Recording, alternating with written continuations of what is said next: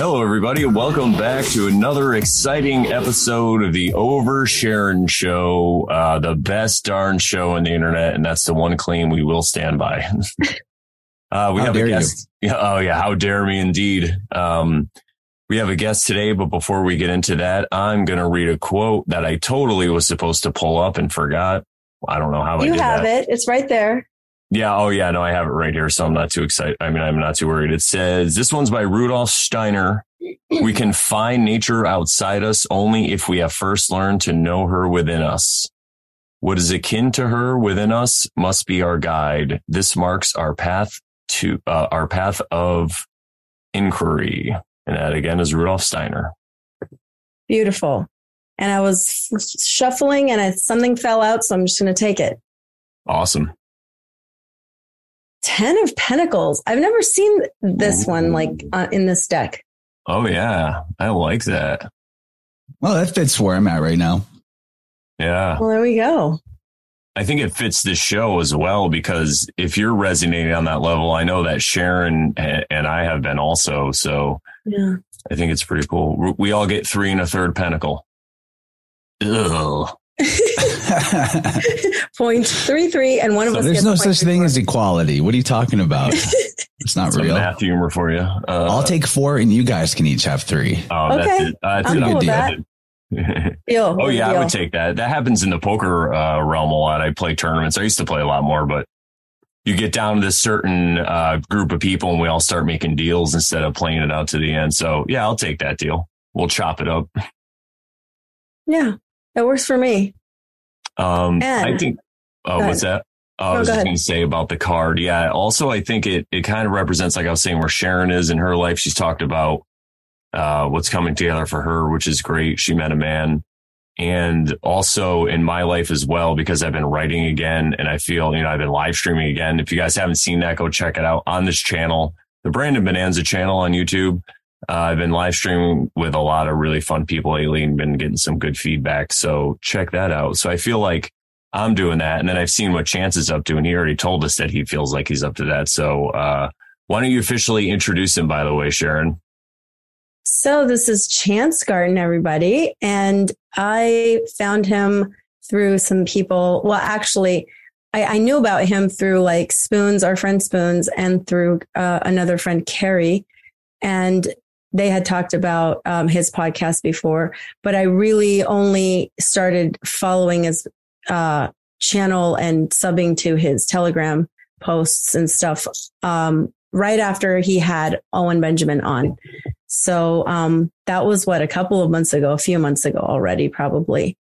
And then at that point, I was like, in his channel, we're chatting and like everybody's chatting, right? And at some point, Chance says he's going to Bearfest. And I'm like, me too. So I was like, well, I'll see you there. And I met Chance in person and he gave me a little mini tuning session, which went great. And here he is. Here I am. Ready for a good time. Chance. Oh, man, that's like there could be a short version or a really long version. Right. My podcast is called The Innerverse. I also do a second show every week called Vibrant. So there's like at least 2 shows a week coming from my channel, which the best thing to do is probably get on the YouTube or Rockfin for that. It's everywhere that you might get an audio RSS feed for a show too. But I put a lot of work into the video side. So it's usually... You can take it as an audio only show if you wanted to, but I really like to make fun graphics and sometimes there's screen shares. The Vibrants have a lot more probability of being visual. And yeah, I mean, I just like to dive into anything that I believe can expand our imagination of what we think is possible for ourselves in the world, because that is the limit that we're constantly up against and usually comes in the form of like what we believe about ourselves, the story we tell about ourselves. I do tuning work where I harmonize somebody's energy field. Balance it is the best word, probably. I'm loath to call it sound healing because the sound isn't really what's healing you, but the process can bring awareness to mental energy stuck in the form of like something that you may not even realize that you believe about yourself, or even more sneakily, what you believe about a past version of yourself that could still be affecting your present. And we could talk about that some. I talk about that all the time. I'm kind of down to just get into whatever. I love that the 10 of discs came up. I'm in a place right now where in terms of, the coins, I'm doing great. I thought that jumping off of that cliff into full-time weirdo and not working for other people would be like scraping shekels and trying to just barely survive, but it hasn't been like that at all. It's funny. It's like, the creator really wants me to do what I'm doing. Since I went full time, I'm actually doing better financially than whenever I had a well-paying job that I was working at full time. So it's possible, people. Jump off the cliff, open your wings. Unseen forces will come to your aid if you're doing what, you're spiritually on a soul level meant to be doing. I think that's true. And also, I'm really excited because I also met somebody and we are moving in just like a week. So the 10 of discs is very much like a happily ever after. I'm feeling that energy. And then it's like on to the next cycle. Yes. Love that. Absolutely love that. I'm resonating as well with all that. Yeah. Congratulations on jumping into full weirdo. I've done it myself years ago, but I just kind of support myself in different ways, like DJing weddings, and I did comedy for a while and then, doing fun stuff like that. But yeah, it really is great to just be able to be yourself, because I feel like when you have a job and you're working for somebody else, like, people call it slave job or whatever. Hey, we're not judging, but when you can't really be yourself. And I even was like that before when I was DJing and I was DJing weddings, but I noticed the more that I was just myself and I was like, take it or leave it basically, but in a nice way and just being, really cordial with people. But I've really started to, I guess I could say my career in that field ramped up because I was just connecting with people so much better because they can tell when you're being true, So people that have these other jobs and they're kind of afraid to step away from it. I say not even monetarily, just for your own well-being, it's so much better. You just have a better life when you could just be yourself all the time and you don't have to put on this persona. So congrats, man. That's awesome. Exactly. There's so many elements to it. Like, first of all, the stress of doing something that you hate or you at least don't like, and like being chained to that clock of these are the hours that you do it, and they hand you the work and you don't get to make your own decisions about how it's done or when and in what order. All of that is affecting your body in a big way. And I'm not saying there aren't people that should work for other people, right? That's not the case. We're not all going to be interested in entrepreneurial work, but to find what it is we resonate with and be able to pursue that, it opens up the possibility of improving your health by reducing those stress levels. And your health is your wealth. Your currency is your energetic current. And so at that level of improvement, the external version of it, which is currency, will be a lot easier to attain. It's like, people, we got to get past this mindset of I'm going to grind it out and work really hard and save up a bunch of money and then later take care of myself, because all the wealth that you might build up doing that process, you're then just going to like lose on trying to fix yourself. You'll do a lot better if you focus on what's best and right for you and realize that even though we're in sort of like a fabricated jungle environment, concrete jungles, what have you, that the truth is that nature has always been designed in this way. Like, what you need is already in the environment at all times. Absolutely. And that's not going to change just because you change your environment to be better suited to you. It's actually going to get better for you. And, maybe there'll be parts of that process that require you to let go, reduce, maybe, but it's always going to be like what needed to go, what needed to change. Totally. And I can resonate with a lot of the stuff you're saying about like leaving a position or a job where you're working for the man, and then getting to a place where you've kind of let all that stuff fall away and you're just living peacefully with less stress. And things follow, like good things follow when you've let all that go. And it's just, I'm where I'm at because of it, I think, Yeah. I mean, the opportunities will always be present and then they're waiting for you to take them.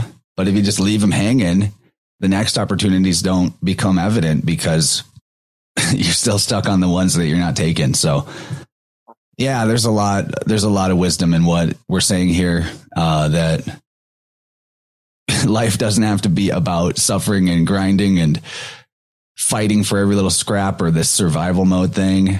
Yeah, there's so much that ties into our livelihood with our energy body that is kind of lost on people. And, the root chakra, for example, it has everything to do with our right livelihood or not being in right livelihood. If we're like overworking, if we're spending a lot of mental energy thinking about what we wish we're doing, but we're not actually doing, if we're not in a home that feels safe or like the right place, if we're low energy in the root chakra, we're probably not sleeping well, more likely to get like infections or illness. And these all tie together. So yeah, they all tie together. Like the healthier that you can get on the energy body level, the more easy it ought to be to unstick yourself from the things that aren't right for you. So that's a good approach to take if you're like wanting to make a shift, that you start on the energetic level, which is a signal and an intention to your body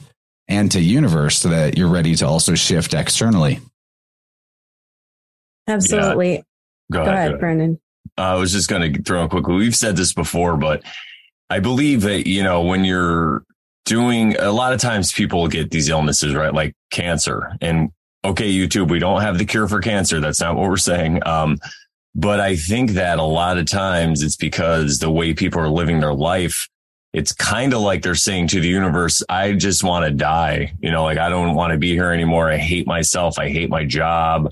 I hate all these silly things.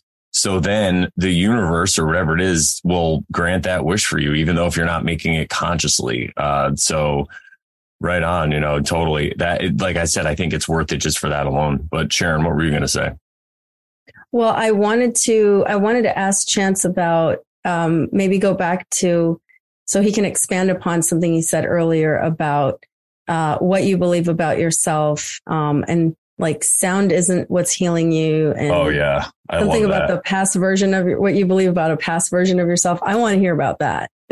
Sure. Yeah. I'll give a couple of examples. So for me, there was a point a couple of years ago where I was reflecting on like myself as a teenager.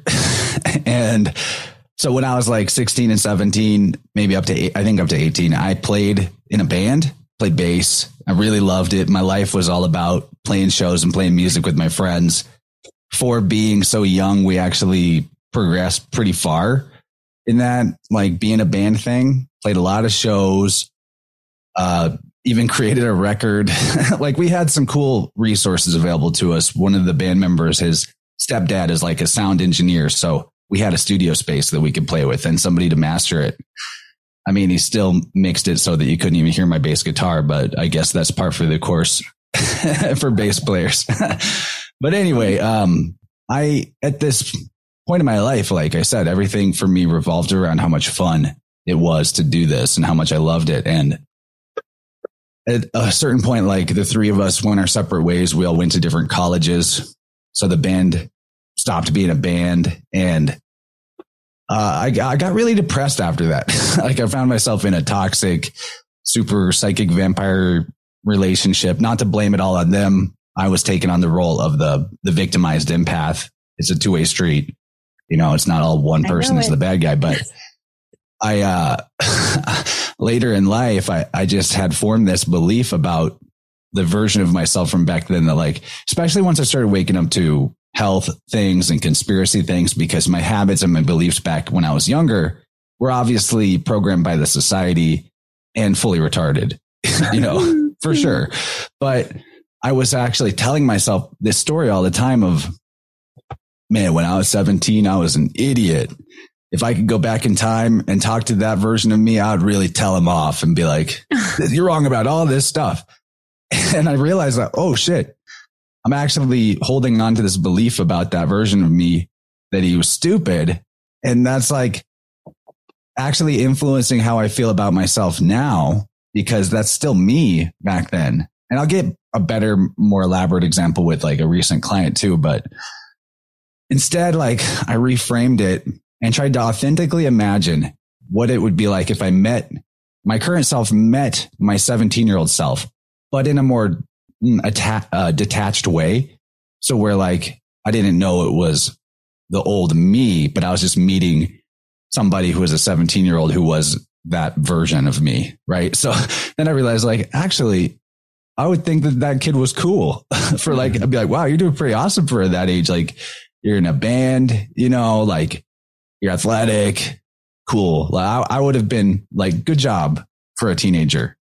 And so that was the new posture I took on to thinking about the old version of myself. And it gave me some really extra clarity too, when I realized that the reason that I was believing that version of myself was so retarded and an idiot was because it was the only way that I could sort of with like the mind is this pattern recognition thing. It just plays this game of recognized patterns. And so it takes whatever your emotional state is and then tries to come up with like, well, what's the pattern in life and the external that explains why I have this emotional state? And so for me, the emotional state after the band split up was like depression. I really was not doing great. Playing video games 40 hours a week, got a 1.0 my freshman year in college. Wow. No job, like total, like gained a bunch of weight, was totally failing in a lot of ways. And, what it turned out to be was that the only way that the pattern recognition could apply to the feelings I had after the band split up and I moved away to college was that I needed to believe the story of like, well, it's my fault that I lost all that stuff in my life that was most important to me that I love so much. Must be something wrong with me if, what was most important and precious to me is now gone. I must have done something wrong. My fault, And so releasing that was a huge energy boost for me. It actually was like, you can't say correlation is causation, but this, it's probably not much more than a year ago that I had these insights. Actually, it wasn't a super long time ago. And it was very shortly after that I found myself taking the steps to go solo, leave the old job. So I'm not saying it's a one-to-one causation, but like, I do know that whenever you forgive, for lack of better words, or reframe your perspective on a past version of yourself, you can free up a lot of energy. And I think that was what helped me have the throughput to like take the next big steps.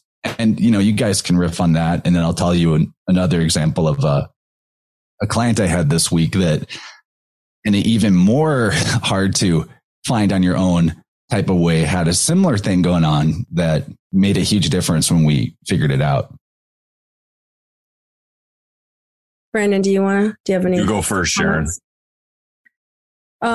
Well, that's really interesting stuff because I kind of have experienced similar things, like looking back at my younger self and reflecting on how I was, and maybe not even just a younger version of myself, but a more recent version of myself from 5 years ago or, 8 years ago or something like that. And, recognizing that that's where I had to be at that time. And I had to experience those things at that time. Thinking about the 8-year relationship that I was in, that was pretty toxic. But the lessons that I learned and just all the things that happened, I can't blame anybody because it just was meant to happen that way for a reason, for me to experience what I did so I could learn some things about myself and heal some wounds and be able to get to the place I am now, where I was able to meet someone amazing and have this amazing connection with someone. All those things were necessary for me to be where I am. And so, kind of like a forgiving myself thing had to happen in order for me to be in a place where I'm accepting of where I'm at. And I can use those experiences from then to heal any wounds that are still there and anything that was a trigger for me back then, if it triggers me now in the current relationship, I can know that it's not him or, I can't blame this new person, right? I should know that that is a trigger for me because of a past wound from a past relationship. And I can work on that and heal that for myself. So I don't have to point fingers and blame other people. I feel that that's recently what I've been able to do with like looking at a past version of myself. Yeah, right on. That's what G.I. Joe says, knowing is half the battle. Yeah. And the real, I think what happens with authentic healing and coalescing is that we have to reopen communication between areas that are blocked from each other. And in a lot of ways, just having an awareness of the why of something is the opening up of the communication channel. Absolutely. Huge. Yeah, I was going to say I could attest to what Sharon's saying since I've known her. And speaking of triggers, this is something I talked with Sharon about and a couple other people. I explained it to them, but I don't think I ever talked about it on the show. Sharon definitely triggers me. But me what too. I mean is, just look at her. Yeah. Well, another thing I want to say too is what a pleasure for the people who are listening and watching this. We all have great voices. This must be like a medley of goodness for their ears. And you know how we always say that no one's a healer. People heal themselves. Well, I'm going to make a claim. I'm going to say that our voices are healing people right now. Just kidding, everybody. But yeah, I think I just wanted to acknowledge that because I think it's like an elephant in the room because I'm listening to Chance talk and then, me, obviously. Somebody at a wedding, I did the announcements and the bartenders were like, "Are you on the radio?" They're like, "We think we've heard you." I'm like, "I have a show, the Over Sharon Show, subscribe." But yeah, it was, he's like, "You got a radio voice." And I'm like, "Yeah, I know it." But, you do have Sharon a radio voice. Has a great voice too. But what I wanted to, so I was talking about the triggering. So yeah, Sharon, because we're opposites in some ways, I don't have a lot of respect for time. We'll just say it that way, right? I'm very inward focused and Sharon is other than that. She's different. So there's a lot of times where she'll want to do things faster than I would normally do them. And in the beginning, and even now, sometimes I feel myself triggered by certain things or whatever. But I just give myself the space and I'm same thing you're talking about. And I just realize it and I go, oh no, she's probably right. Brandon, just because you're a genius doesn't mean you're always right about everything. I mean, most of the times, but once in a while, man, I'm pretty sure geniuses do things faster. Yeah. I don't know if you're a genius. Well, as long as I think I'm one, then I can be one, right? Look at Kanye West. I mean, I always finish the test first and then had plenty of time to take a nap. Oh yeah. With tests, I definitely did that, but it's more like, 15 minutes. It's more like that. And then it's not 15 minutes because in my brain, 15 minutes is like whatever I want it to be, so Sharon is not like that. She knows the time of 15 minutes. And so in the beginning or even now sometimes, but it's funny because I'm sure I trigger her too. And the way our personalities work, if we didn't overcome that and we didn't overcome this, we couldn't have this great show. And that's just, it goes to the healing. I'm so fun. I'm just laughing at myself because I said great show. But no, it's just like a testament to the self-healing and how you can interact with other people. And also what I wanted to say is what's overlooked by a lot of people. And I know when I first started doing the self-healing thing was I became introverted and a hermit and I didn't want to interact with a lot of other people, but I feel it could be very crucial to the healing process. And it kind of fast forwards it. It makes it faster because of that, because you're interacting with people and then you have to work on yourself even more because then you could feel yourself getting triggered, where if you stayed alone all day by yourself, you wouldn't be as triggered. So it's like exercise, right? Just like why you go to the gym or why you work out. It's the same thing. And then you also get to build great relationships. That's the benefit of it. So I wanted to say that. And then I also wanted to ask you, how old are you, Chance? 33. Oh, Illuminati confirmed. All right. Yeah. Watch out. Yeah. I'm 46. I've been telling people I was 47 for some reason. But I did that when I was in my late 20s. I was like, I'm 28. And I'm like, wait, I'm 27. Oops. Yeah. Cause I said it to my father today when my niece we were hanging out with my little niece. And, he was like 46 and I'm like 47. I'm like, wait a minute. And I was like, wait, it's 2022. I'm like, no, I'm only 46. But anyway, I don't even believe you. Yeah.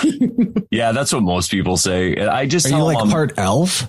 Yeah. Looking at your ears, maybe he's you Brandolph the Grey. Like a pirate elf or something. Yeah. I'm kind of like a mix between an elf, a high elf from, Valeria not Valeria. I don't know. Mix up all my things, or like a wizard. I always say Brandolph the Grey. I dig something. It. Yeah. All right. I think I'm aging backwards also. So I got a little Benjamin Button going on. It's cool. I mean, miracles happen. You just got a major Tolkienophile.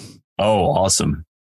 Yeah. We talk about that quite a bit on the show, even though Sharon isn't as in depth as I am. Yeah. Brendan loves it. I mean, I'm cool listening to it, but I don't know the details. I mean, I've read the unpublished works and everything. I mean, I don't fuck around with Tolkien. Yeah. Yeah. I went on this binge right about this time last year. I was like, you know what? I never read The Hobbit. I was always into the other ones. I seen the movie or whatever. Like, let me listen to the audiobook because these days I just way better at listening. So I listened to it and then I listened to Lord of the Rings and I'm like, I want more. So I listened to the Silmarillion and I just started watching videos explaining it, listened to it again. And yeah, I went down this deep rabbit hole, but it's amazing because there's so many parallels that you could just pull out of there, even self-healing, all this kind of stuff we talk about. And it influenced a lot. And so I took a break for a while, but I started again, listened to The Hobbit a couple weeks ago. And now I've been listening to Lord of the Rings. So yeah, we could nerd about that all day. But the reason I brought up your age is because I think it's great. I don't think I started my process till like I was probably 35 or 36. I started doing stand-up comedy. And a little bit before that, I started a blog. And I've said this before, it's all credit to Joe Rogan, everybody. So people are what they are. I used to like Joe Rogan too. I admit when I first started my show, it was way more Rogan adjacent than Bear adjacent, but I've learned. Oh yeah. Well, that's the good thing. And that's why I figured out the psyop of Rogan before I came across Owen talking about it. And I was like, yeah, this guy gets it. Yeah. Yeah, exactly. I love that resonation of truth. You're just like, oh yeah. And I kind of fell away from Rogan in like 2016. I think it was, I started listening to Dave Smith.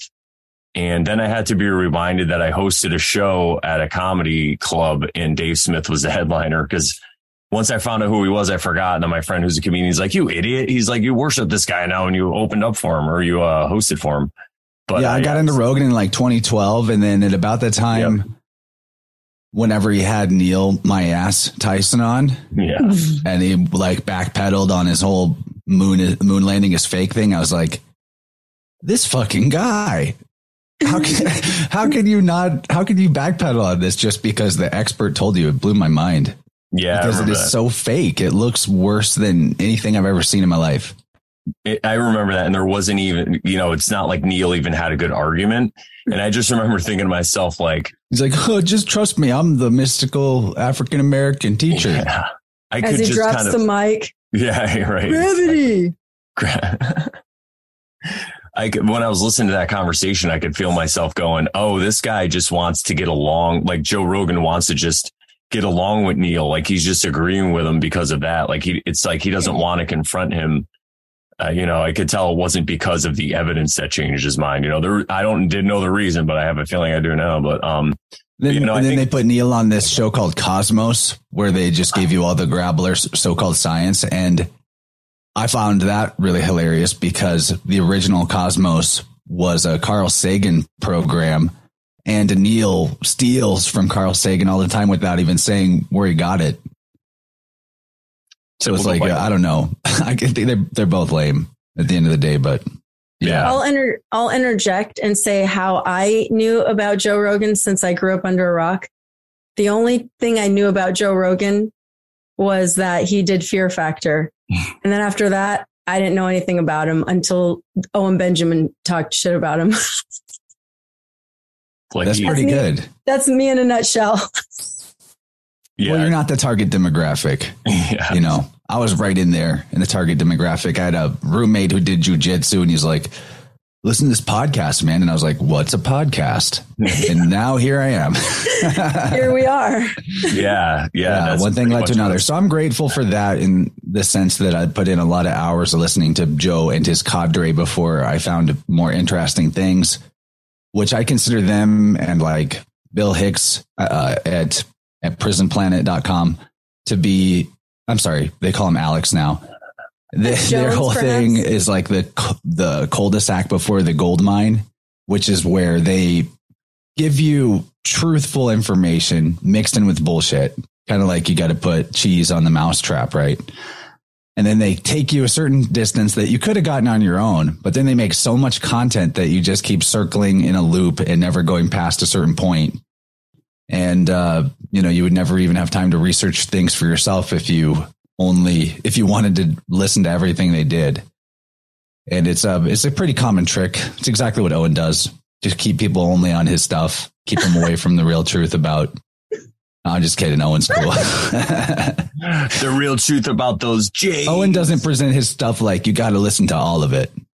Yeah. And he shares a lot of other stuff, even stuff he doesn't totally agree with. That's what I like about him, because he'll just watch somebody or talk about him or promote him, even if he doesn't agree totally with him. And we talk about that on the show all the time. We're like, you have to find common ground. You have to prioritize what you like in people or what you are resonate with them. And it's more about, hey, do you live according to the golden rule or God's law or natural law or however you want to phrase it? Is that how you're living? Great. We could be friends.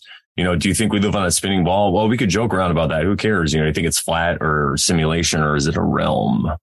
But, all those are just interesting conversations, but I'm not going to argue with somebody if they're, as long as they're accordance with natural law. I don't care if they believe it's a frog that they worship in the sky. It's like, good for you, man. I like. Yeah, I'm against idolatry, but, people do what you want. I think idolatry leads you to be an idol. Oh, yeah. But, right. What was I going to say? Let me tell this story real quick about the other client that I had in the bank, and then we can get into other stuff. But the tuning process that I do in a nutshell is sweeping a fork through somebody's energy field and then detecting disturbances in the field that give me specific information about what it is based on where it is. And I've gone in depth about this in many shows. So if you have specific questions, I'm happy to answer them. But like this recent client, it's just over a few days ago on Saturday, we found a lot of issues that ended up connecting to this time of about 1 year old. So that's before you can even remember, and there were it was a complex of issues and energetically, but whenever I hit the core of it, like the original point of it, it just flew into my mind of like, oh, okay. There was a point at this age as a baby where you had this strong feeling of like, I want to be with my mom. Where's my mom? Which is a very normal baby thought process, right? And I bring this up, and she was like, well, I realized when you said that, my mom had postpartum depression, according to my mom and dad, when I was born. And as an infant, I spent most of my time being cared for by my dad because mom was too depressed. And I was like, well, there it is. Because the complex of issues were like left side of the body energy problems. And the left side is the feminine side, the mother side, the receptive side. And like overall, her desire was to shift from being like an over giver to a self-sacrificial point to being able to receive as much as she gives and improve some confidence and self-empowerment issues too. And when we got to this root thing of like, when you were 1 year old, you were wishing that your mom was there and wanting to receive nurturing from her. This is what baby's mind has to do. Whenever mom's not there providing the nurture, baby mind has to say, well, it must be my fault. Must be something wrong with me that I don't deserve it and that I need to try extra hard to give so that I deserve more or whatever, being really general about it. And when we found that core issue, it unlocked the whole rest of the energy field on the left side to allow more receptivity and hopefully, even in this person's case, maybe like help them be more fertile for having children, which I think was the goal too. So there's innumerable things that can be the result and the benefit of finding old beliefs about yourself that you set so long ago, maybe even before you were forming memories, that you don't remember that you put that belief in about yourself and left it. Very, very cool stuff. Yeah. I need you to do that for me. I need to book a session with you. Yeah, it only takes like an hour. Well, it takes a little more than an hour because we got to talk before and after, but that's how long a session in the actual sound will last. And usually, unless we're like having to do a lot of deep renovation on the foundations, usually we can get the whole energy body open and balanced in an hour. There are exceptions. I can't make a promise, but it's probably like 75% of the time we can clear up everything major that's going on. And in the cases where we can't, a second or at most third session within a few weeks can definitely have everything humming and buzzing in a harmonious way. Love it. Yeah, that's really awesome. It's crazy how the things that happen to us and we blame on ourselves are really just the roots, like you were saying, the root of the problem. And when you can bring that into awareness and forgive yourself because of it, and like you were saying, looking at your past self and not demonizing them, it's like, yeah, he was an awesome dude or an awesome gal. I think that's really important. Yeah, to see the good. To see the good in that version of you is key, because no matter what point of your life, you're going to have flaws, but like it's dishonest to just focus on that and be like, that's all that you were, or that's all that I am. Yeah, absolutely. Yeah. Yeah. And at the end of the day, the key to any form of advancing in life is to find how you're lying to yourself and stop lying to yourself. Right? Huge. Yeah. And then another thing I tell people a lot is to congratulate yourself when you get on this journey. It's like, take a little time, step back and, maybe even do something for yourself, go out to eat something, buy something, just celebrate it in a way that you're like, hey, I'm now working on healing. Most people in this realm probably aren't doing that. It's not a judgment or whatever, but it's just a fact. So if you are doing it, and you're doing it in a conscious way, give yourself a pat on the back at least and celebrate the past you. Because if it wasn't for that person walking that road, you were always walking on your path. You had to go through all that stuff you went through in order to get here, to have that insight to the world, really, into how it works and stuff like that, and to just heal yourself. Sharon and I talk about this a lot.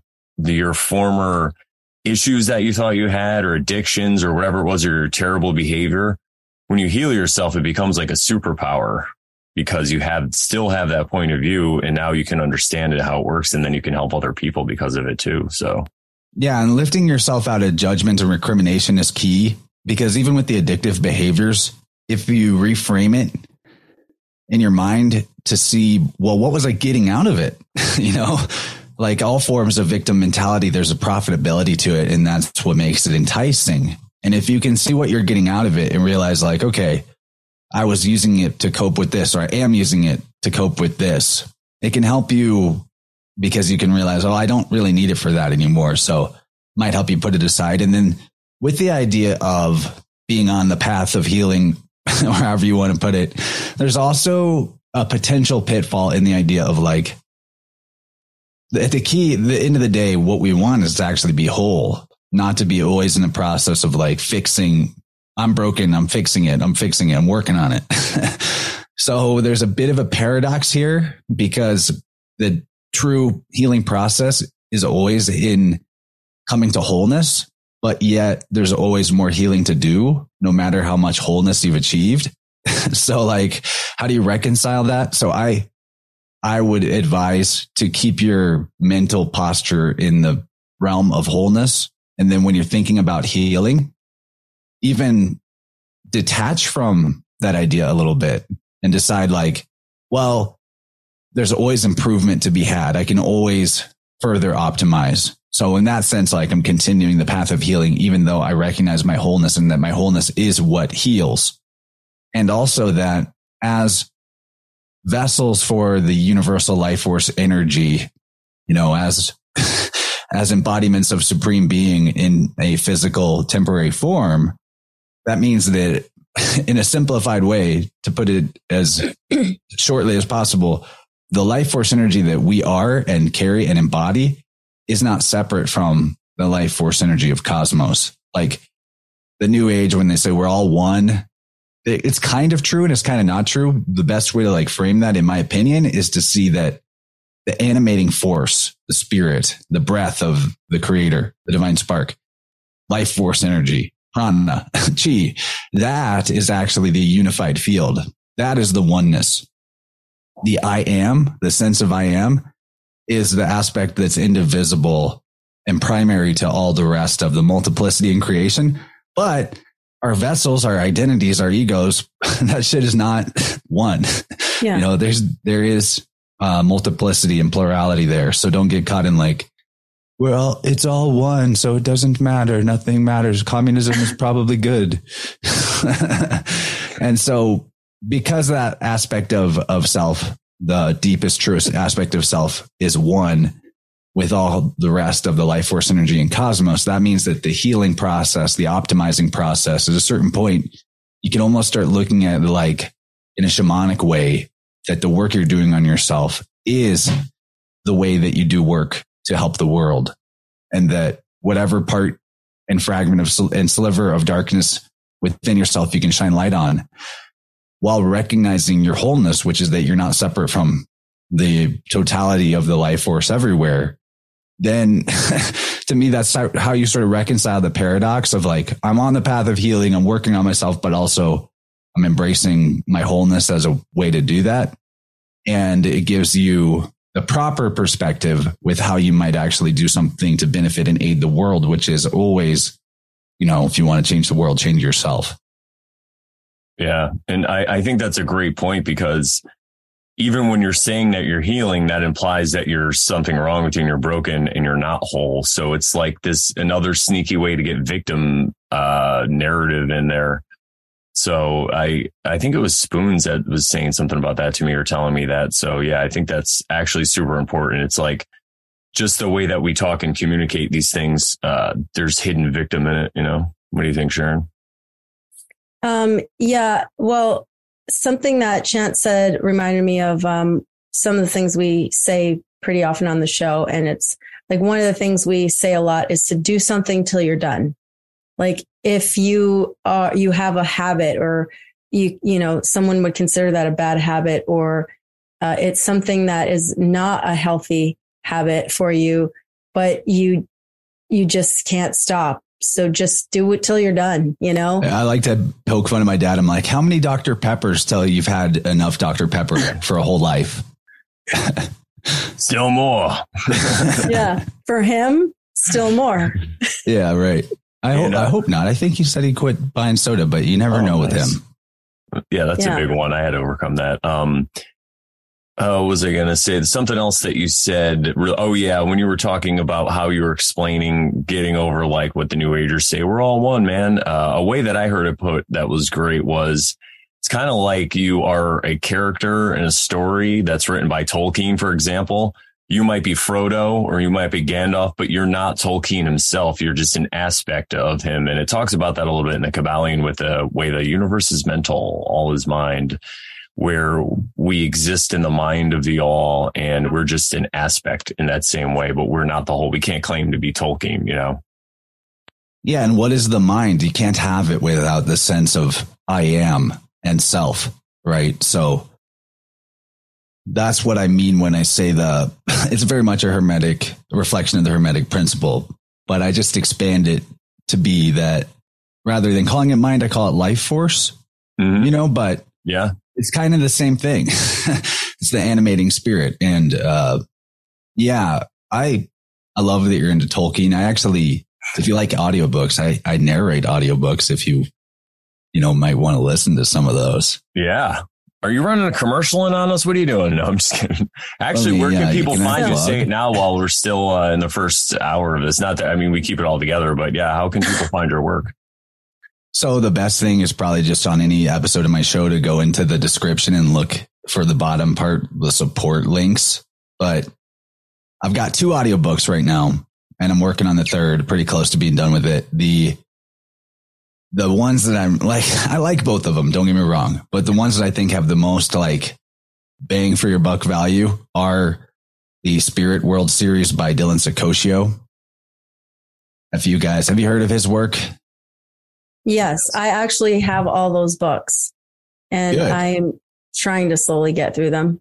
But yeah. Oh, they're not that hard. No, it's not that. It's just that I'm like, I'm always like, I have so many things open at once is the problem. And so I need to go back into my Audible and press play is all I need to do.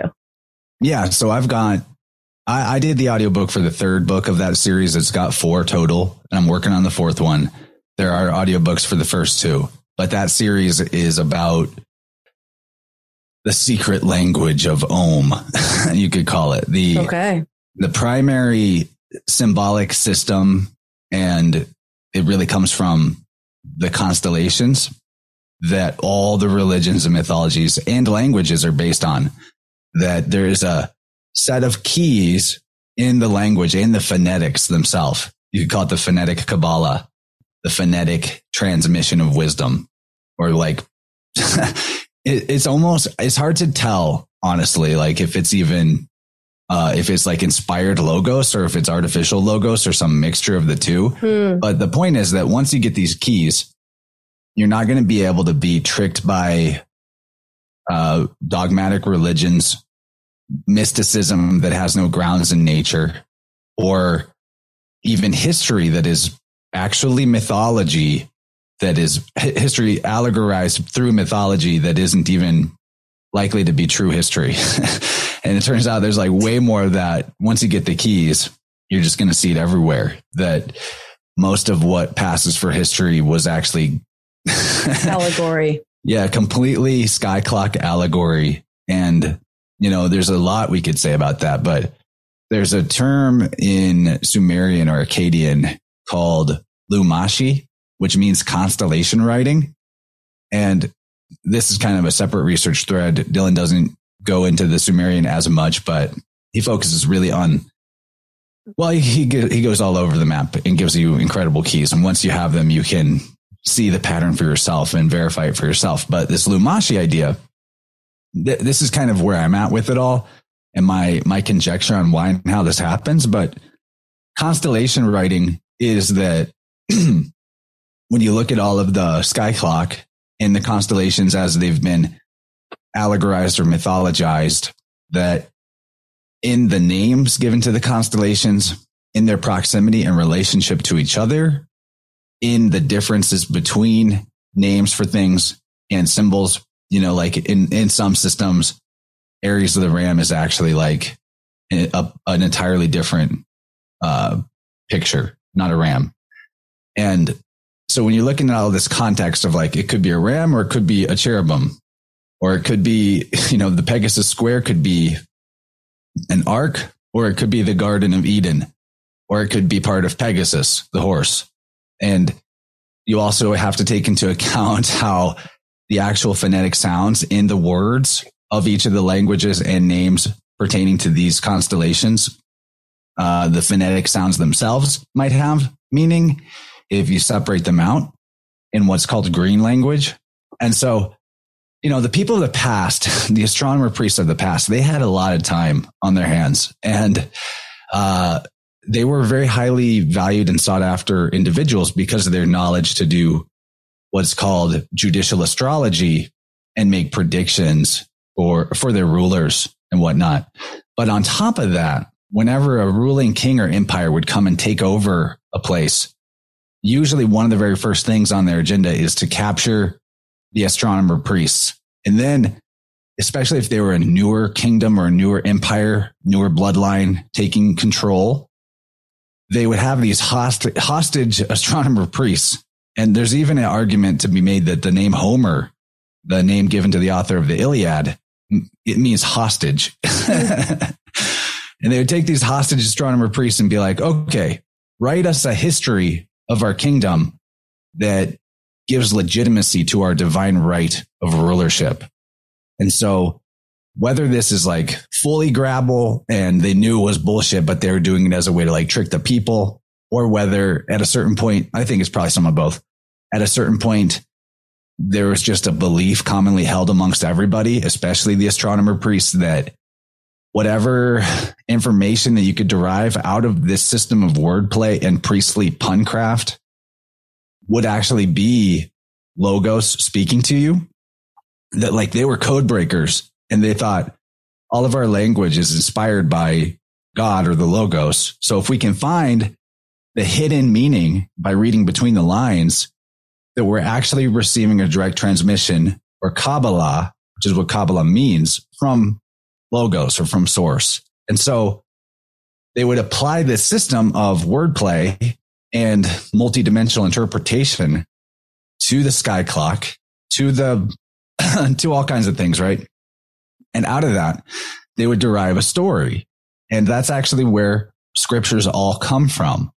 So like a very small example, some of this is hard to explain in depth without preparing notes and just walking you through like detailed examples. But back to this Pegasus square idea, which is a constellation. It's actually a square in the sky.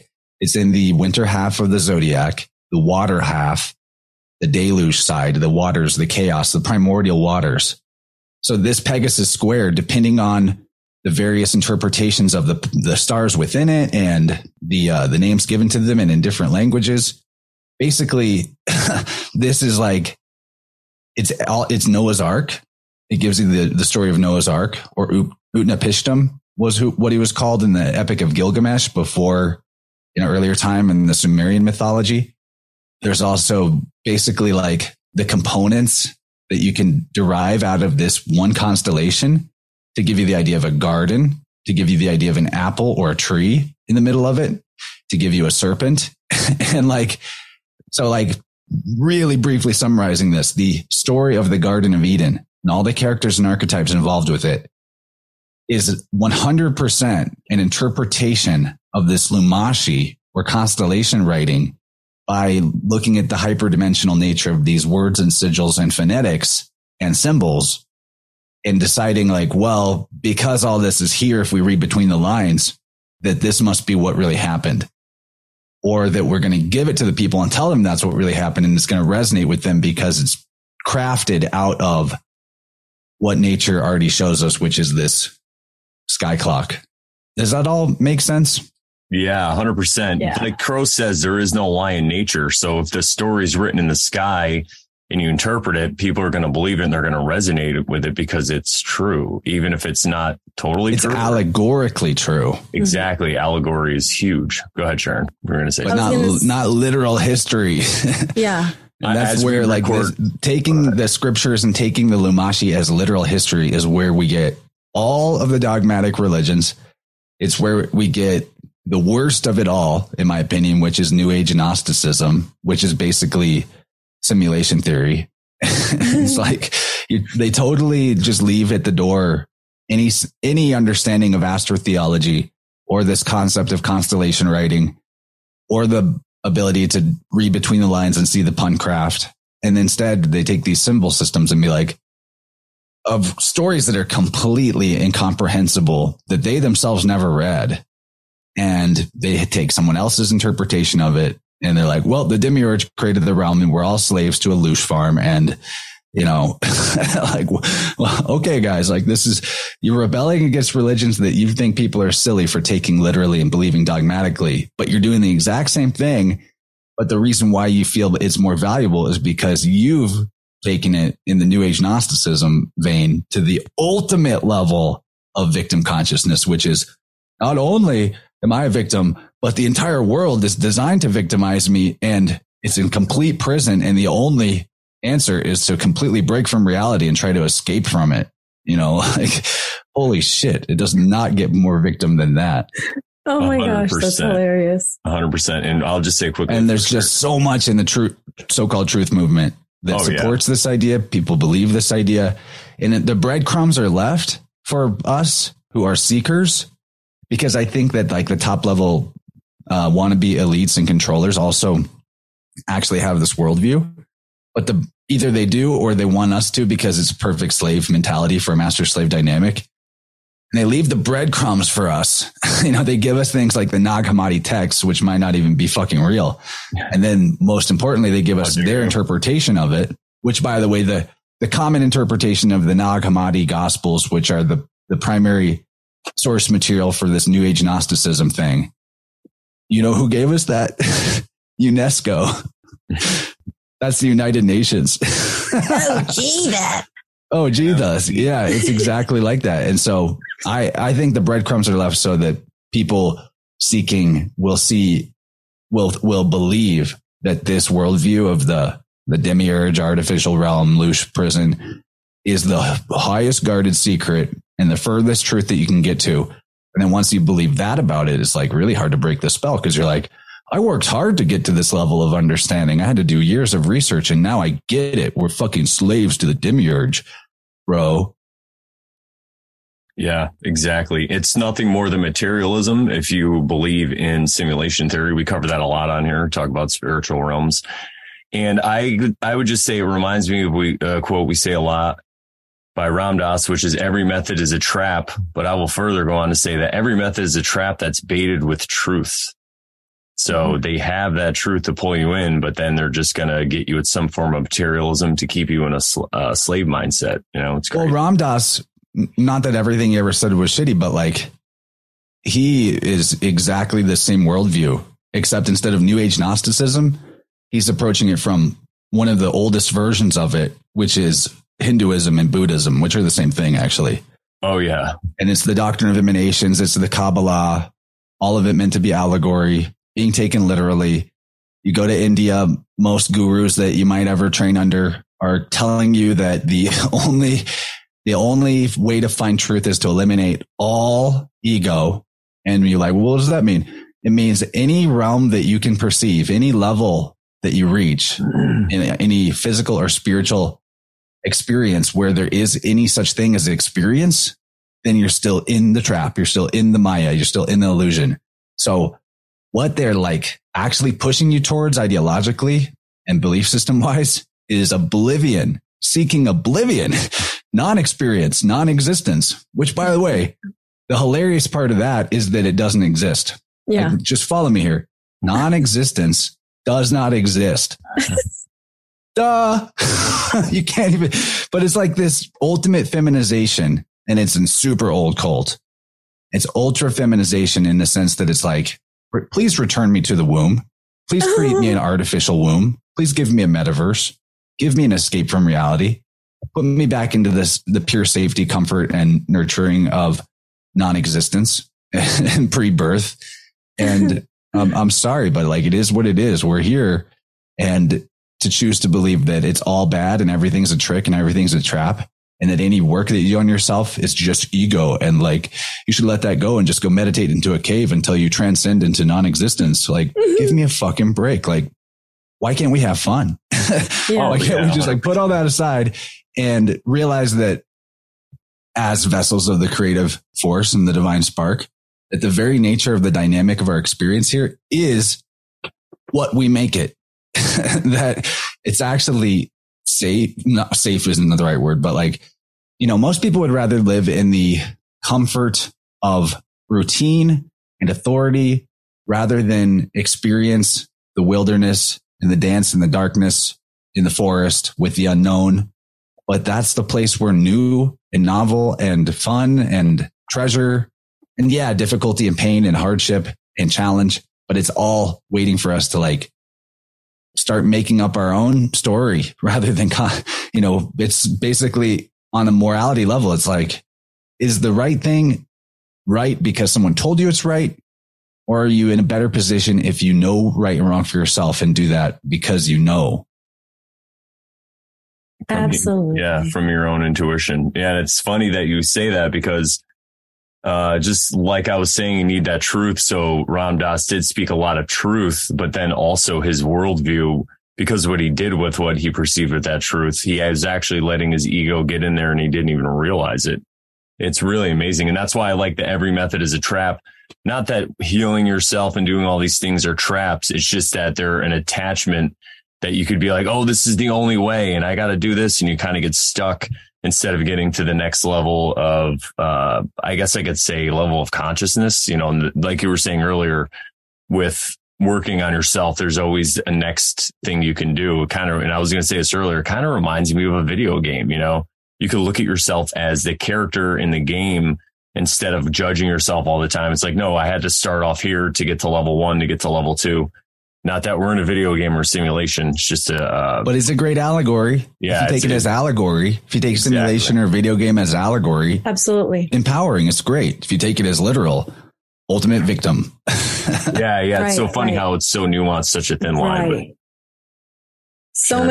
so many things can be true one way and true the other way. It just depends on your perspective and how you're looking at it. Brandon and I always talk about the elephant in the, an elephant in the room, in a dark room, and everybody's touching a different part of the elephant, trying to define it. And it's like, there are many things that can be true about that elephant in that room. If one's touching the tail and someone's touching the trunk, you know, everybody's going to experience something a little bit different, but everything that they're experiencing is true and can be true.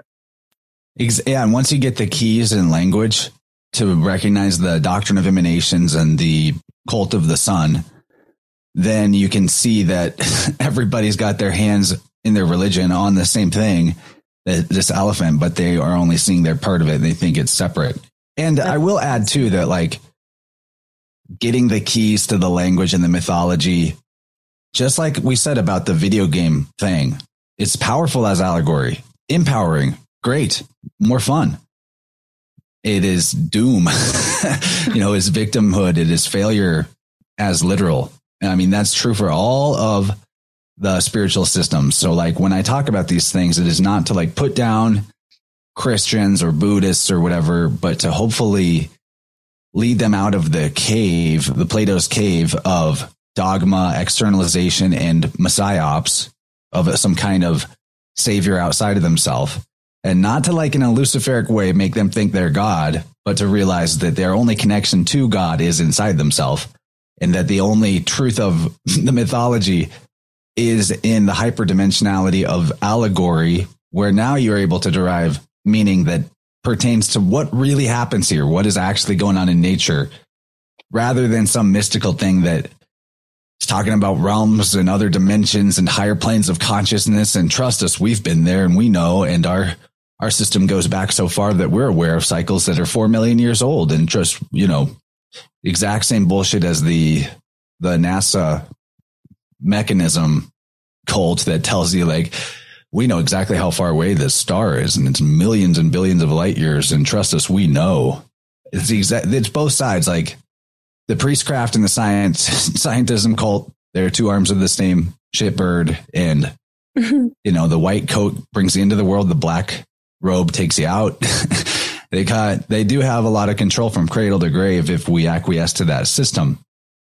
But we can actually take the value of those systems, which I think the original value was probably really powerful before Grabble, pre Tower of Grabble. And it's like the Tower of Babel as the allegory is super powerful too, because it is like this one, there's a lot of evidence that there was a universal language or symbol system derived from nature and from sky clock and from the sun as a symbol of the creator in the realm, that at a certain point was divided up on purpose with the connections and roots obscured. Like, I mean, so much of it goes back into China. What happened in China at the time that the information age started to pick up? Oh, you know, just complete cultural obliteration. Wouldn't want to be able to see that.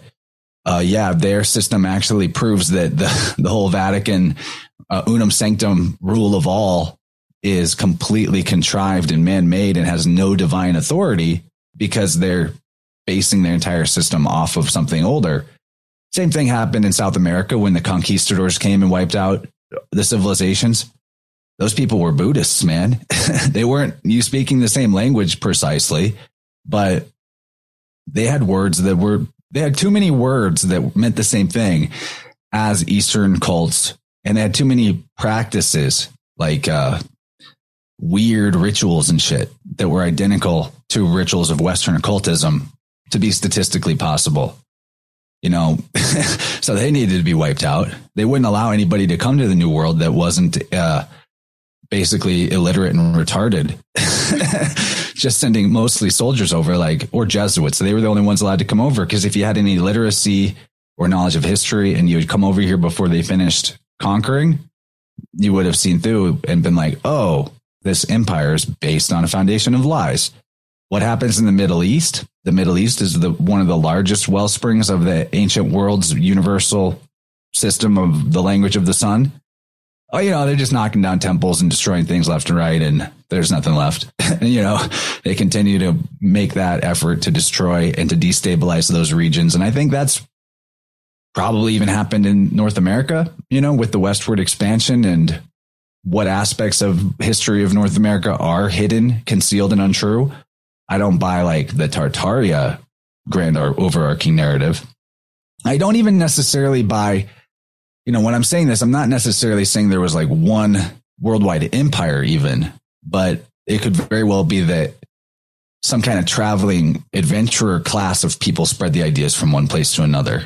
That could sounds like Michael Tsarion stuff. Yeah. Michael's a buddy of mine. Must be nice. Must be nice. Yeah, that's why I name dropped it like that. I just want you to know how nice it is.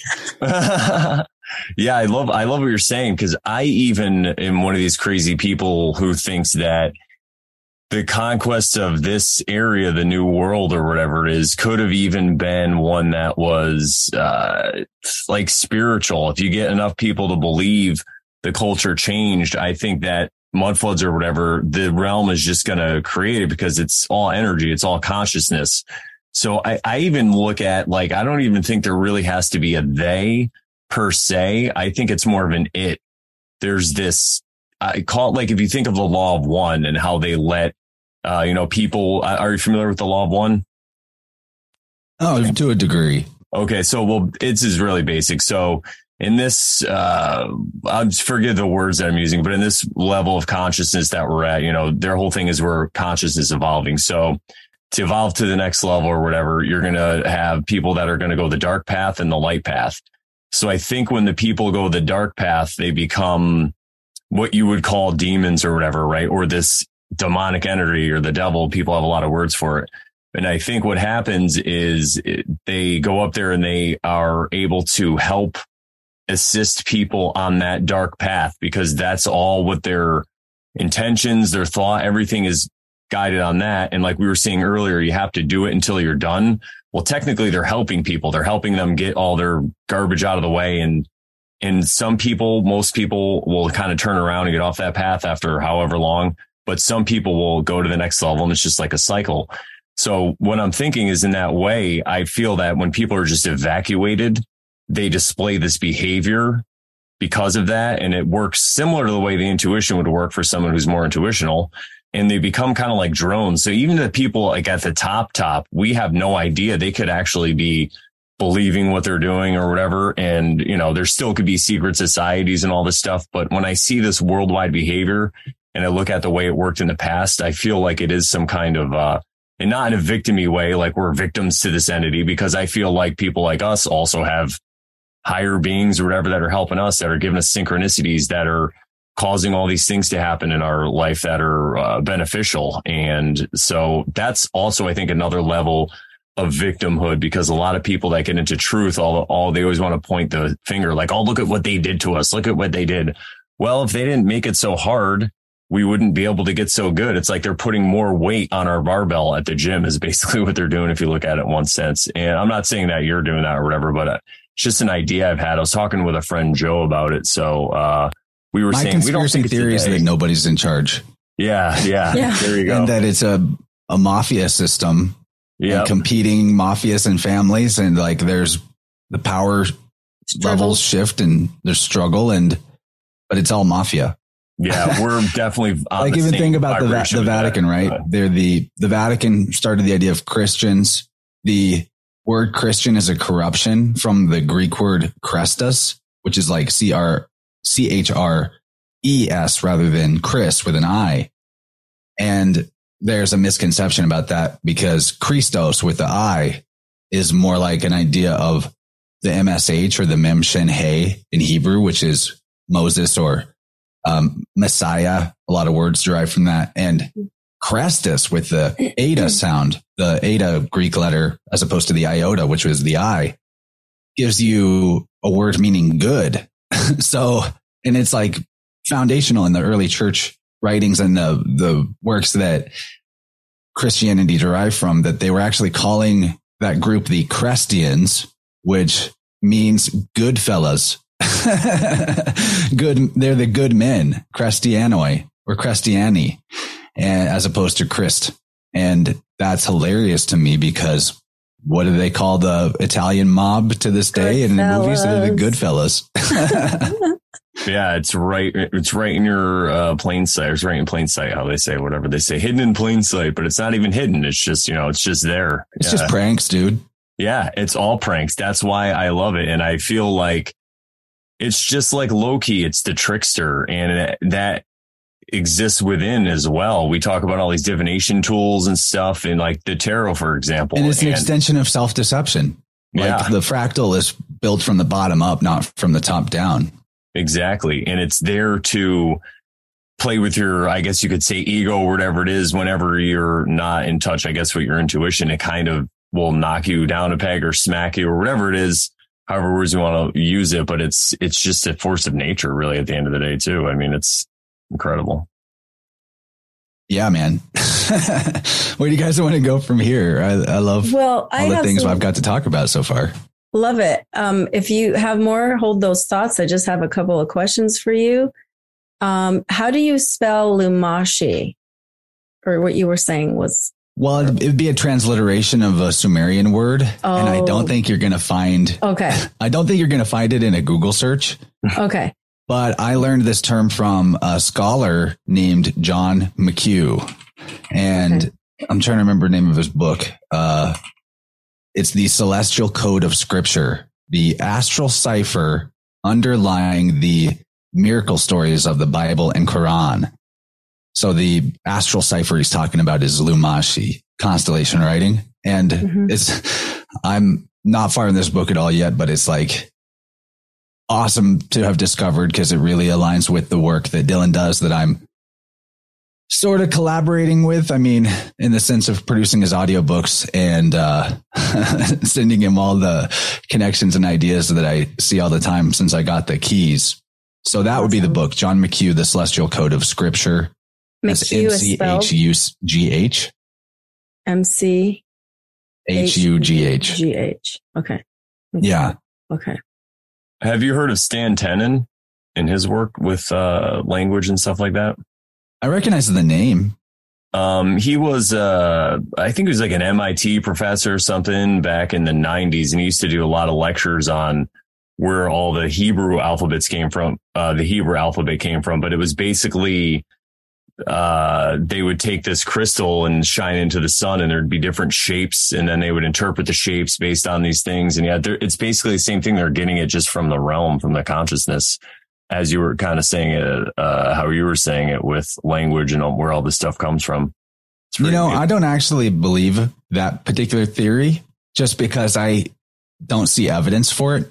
But that's not to poo-poo the idea because ultimately we don't know. But I'm really enjoying the work of Godfrey Higgins right now, who is a early 1800s researcher. I always like to point out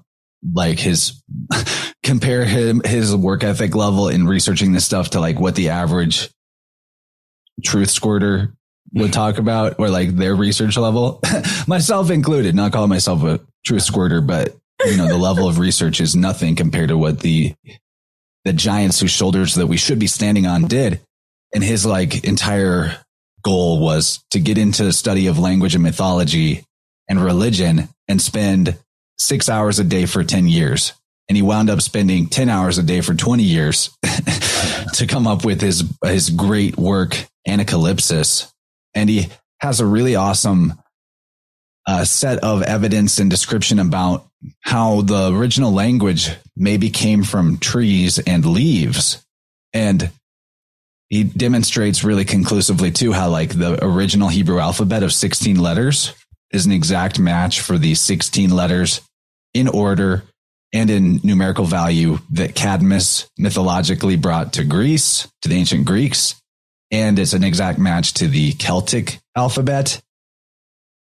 I think there's another couple of alphabets in there too, where the same exact alphabet of the original 16 letters is a match, and also a match for like what trees they represent, each letter representing a tree. So he has this theory about that maybe the first system of letters, other than being numerical, which that's a whole nother aspect too, to like get into and explain why language is numerical, why alphabets are alphanumeric, how that came about, and like, you know, the probability that the numbers came before the letters in terms of a system. But that he's putting forward this idea back then that the different trees that were available in the environment already had names. You know, there's a spoken language before a written language, of course. And that as they came up with letters, they would do this. Their original writing would be like the actual leaves from the tree. And each different tree has a different shape of leaf. Wow. And that leaf would be a letter.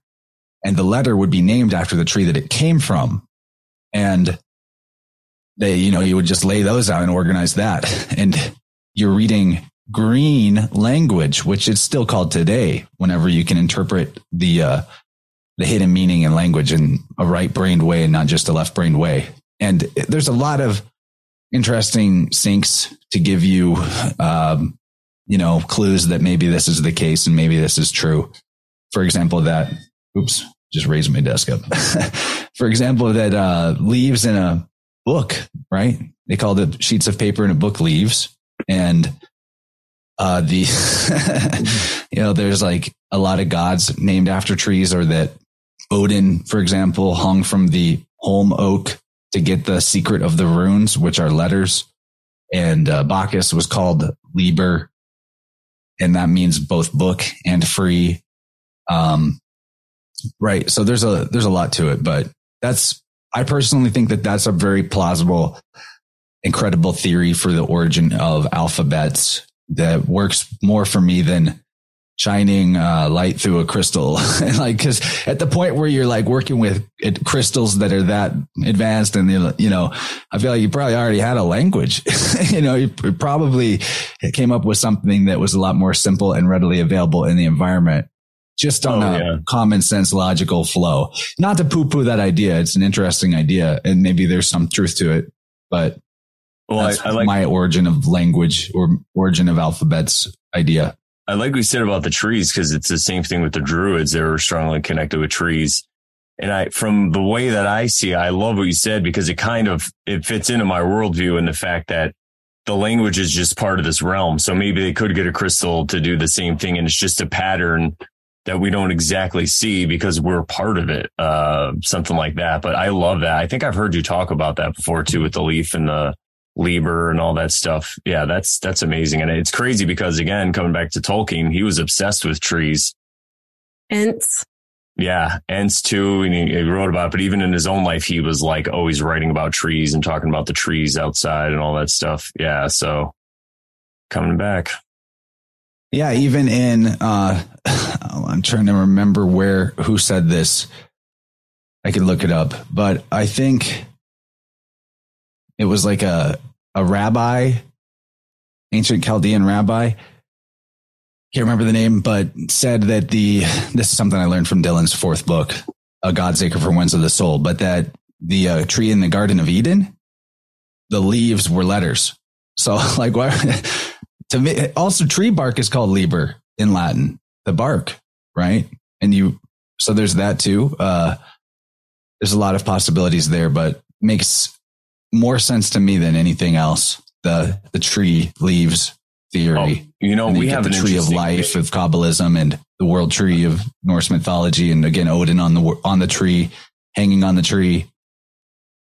Yeah, no, I love all that stuff. And Sharon and I have this interesting idea we could share with you really quick, because it falls in line with this. But we were talking about the Tower of Babel, and we were earlier, but Sharon and I have this idea that maybe that's the birth of speech. Like before that, people spoke in a way that you could describe as telepathic, but it's not what we've been told on TV, where I just like get me a sandwich, and you can hear it's more of you're in touch with your own inner knowing and feeling. And if people are in touch with theirs, then you could share ideas or feelings with them in that way. And then maybe this split, whatever the Tower of Babel moment was, it was trying to represent when humans actually started to talk. Not that talking is a bad thing. We're not trying to slaughter that sacred cow, but it could be possible that that's how humans, maybe the consciousness was different or whatever, but that's how they communicated. So we always would talk about that. Sharon, did you have anything you wanted to say too? I mean, no, yeah, we do. We have just speculated on, could it be that, there was a point in time when we did speak to each other telepathically.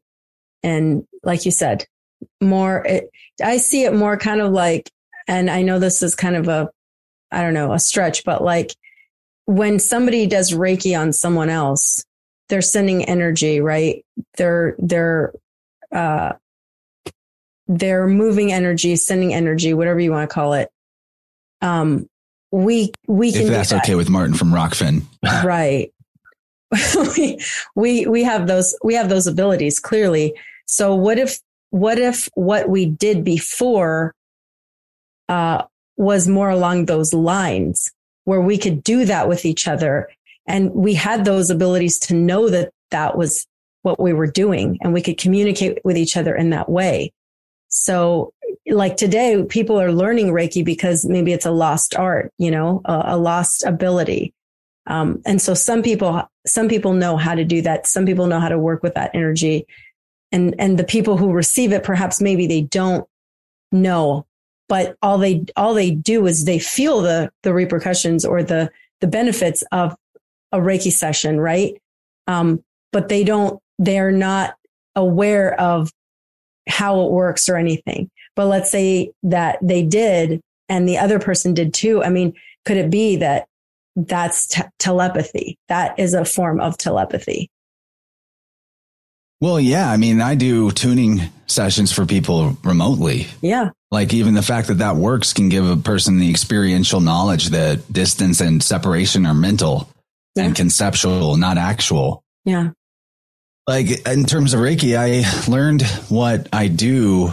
Like part of the path to becoming a biofield tuner was earlier in life practicing Reiki, just as like an innate skill that unlocked in me as I played with crystals and worked on my personal energy field with Qigong. And I think it's kind of like there's some things about Reiki that are, I don't know, quicksand in a way, or kind of retarded, like that some people that will sell you like, oh, I'll attune you to Reiki for $500 or something. You're already attuned. You are a vessel for life force energy, but also not to like pick apart your words, but we also do better if we're not imagining that we're sending them our energy, but rather that we're a conduit for intention and for, their right. energy. And I'm not using the right terminology because I don't know much about Reiki myself. So I'm just, but that's where it's often described that way as like, right. You're magically sending them energy and like my powers are healing you.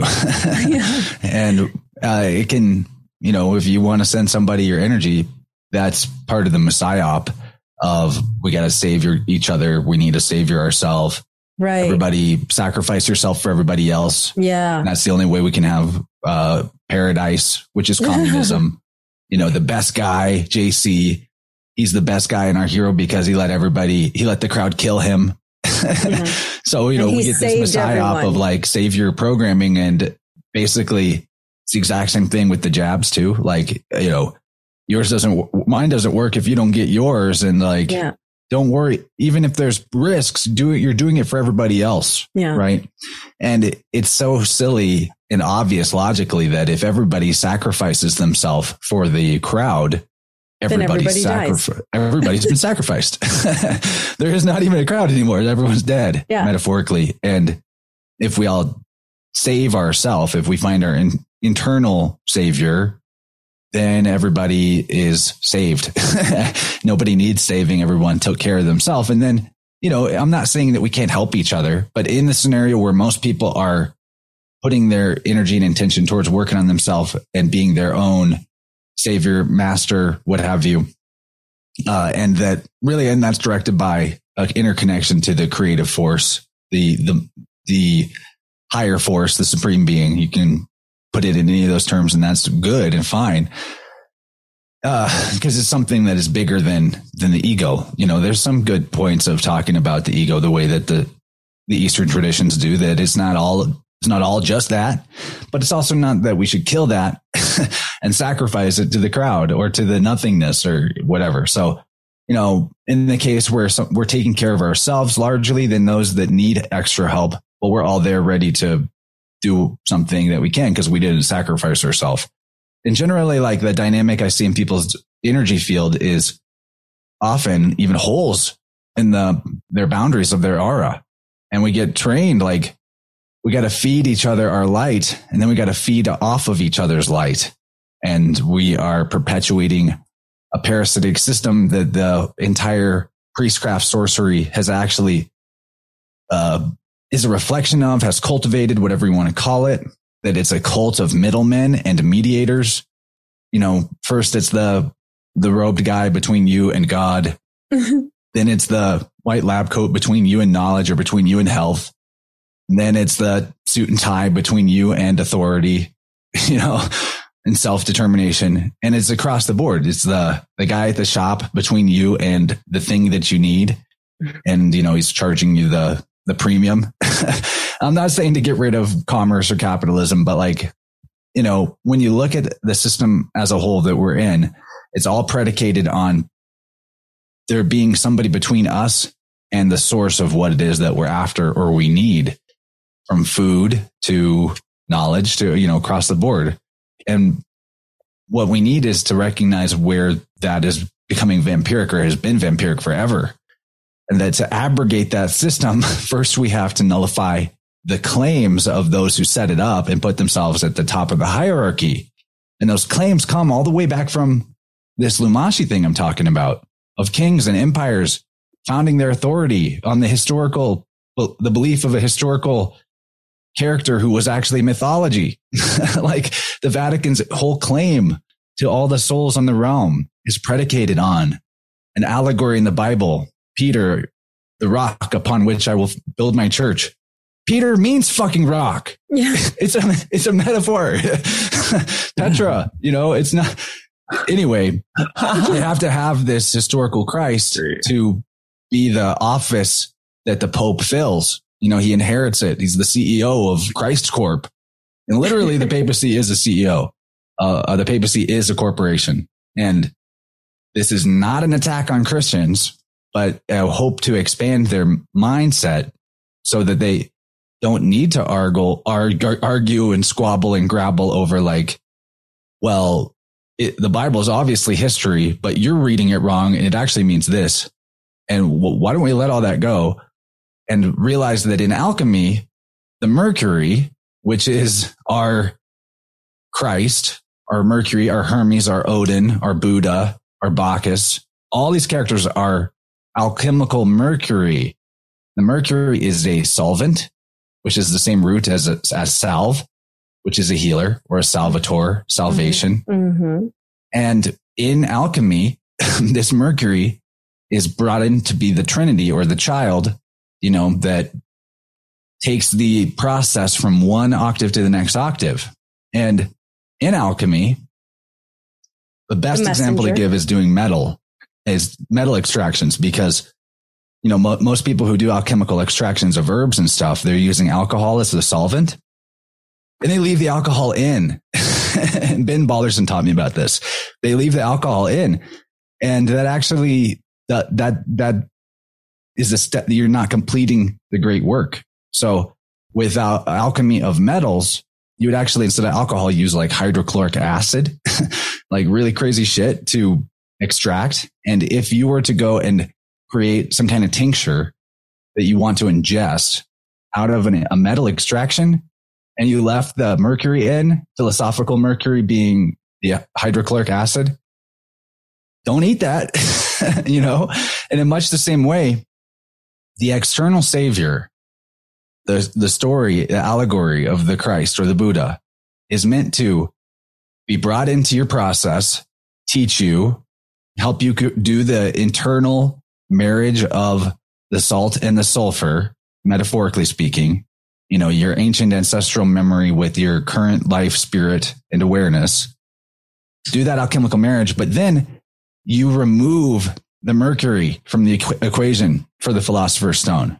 And what I mean by that is once the external savior story has led you to the truth as an allegory that it is, which is that it's actually within you, the balancing these forces of creation and destruction within you is, and marrying your opposites, balancing your yin and your yang forces is the great work that leads you to be able to do what creator does in the image, in the microcosm of what the creator does, manifest, build, imagine, change things, then you basically, like, this is what's been lost, is that the alchemy of it tells us the external savior carries you to a certain point and then you don't need it anymore. And if you keep it, you've actually poisoned your concoction. You've poisoned your tincture.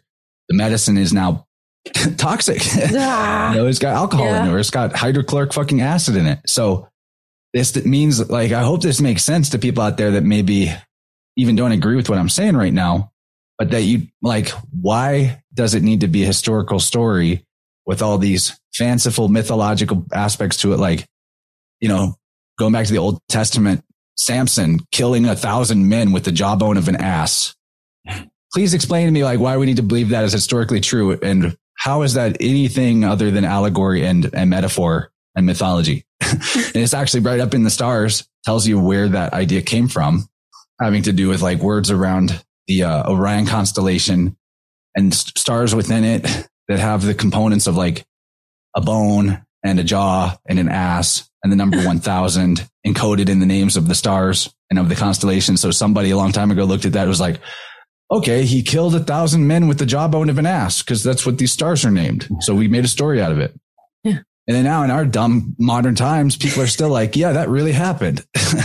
And it's the exact same thing with all the other scriptures and mythologies. They are meant to be pointing you towards something in nature, but then, like, we've gone and distorted so far beyond. And this is actually where I come to this idea that I've been putting forward lately. It's not a claim. It's just a conjecture that the astral realm, people talk about the astral realm, right? What if that is actually the metaverse? And what I mean by that is, like, the astral means stars. And so you brought up, and I'm circling us back around to something I meant to get to, and I've just been on a longer ass rant, but you brought up the idea of, like, the Tower of Babel, and that maybe there's an innate form of communication pre-language, and that the Tower of Babel is language, and that language, the babble of language, is a grabble. And we've been babbling and grabbling ever since, which it seems like likely to me. But, when we look at how animals communicate, birds have a certain song that bird sings, and they're always singing that melody. Mm-hmm. And maybe humans have that too. We have a natural instinctive, like, memory for song and melody, and stories have been passed forward that way for a long time.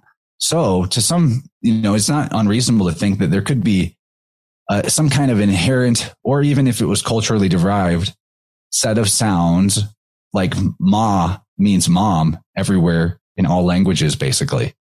There could be reason for that, physiological, just like the birds of the same species sing the same song.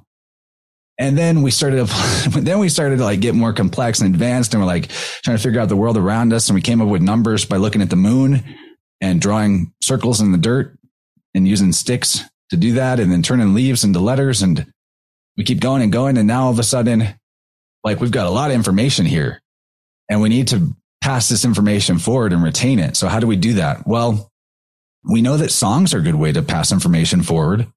And actually, the ancient languages, like, I'll say ancient. Hebrew is not really that ancient. Modern Hebrew came about more in the Middle Ages, and that's another grabble all itself. And these priest classes really try to make themselves look older than they are, and that's always a thing. It's part of claiming their authority. But the case has been made that ancient languages were also musical, and that, like, when you look at scriptures as sheet music, it is actually applicable. knowing the gematria numerical value and how that corresponds to the Western musical theory of notes. And I did an episode about this just last night. It was really good. And anyway, so we are encoding information in music, passing it forward. And then we need it to be more complex than that. We start like, okay, well, the information that we're getting about nature is coming from looking up. You know, when the sun's doing this, we know that this type of season is going on. And we know this because it's in context with the backdrop of the stars. And when it's in this part of the sky at this time of day, it means this, you know, and it's more complicated than that. But we need to retain this information and the complexity of it and these great cycles that we've probably spent thousands of years figuring out. And so we apply stories to the stars. That way we'll never forget them. Because someday, even if we forgot a lot of it, somebody will still remember the story. We'll still remember that that's Orion up there and that's Perseus over there. And an intelligent person will be able to look at the constellations and their names and the relationship between them and maybe come up with the alchemy that we were trying to encode about natural cycles and how nature builds things and the order of operations that it does it. Mathematically. And that's great. We have a great system now, but continue fast forwarding. And what happens, in my opinion, is that people have gone further with this Lumashi concept than is reasonable of constellation writing. You know, they have forgotten history, but they're trying to do exactly what the system was intended to do, which is pull information out of the mythology and out of the constellation system to try to remember, like, well, what were they trying to tell us when they named all these things?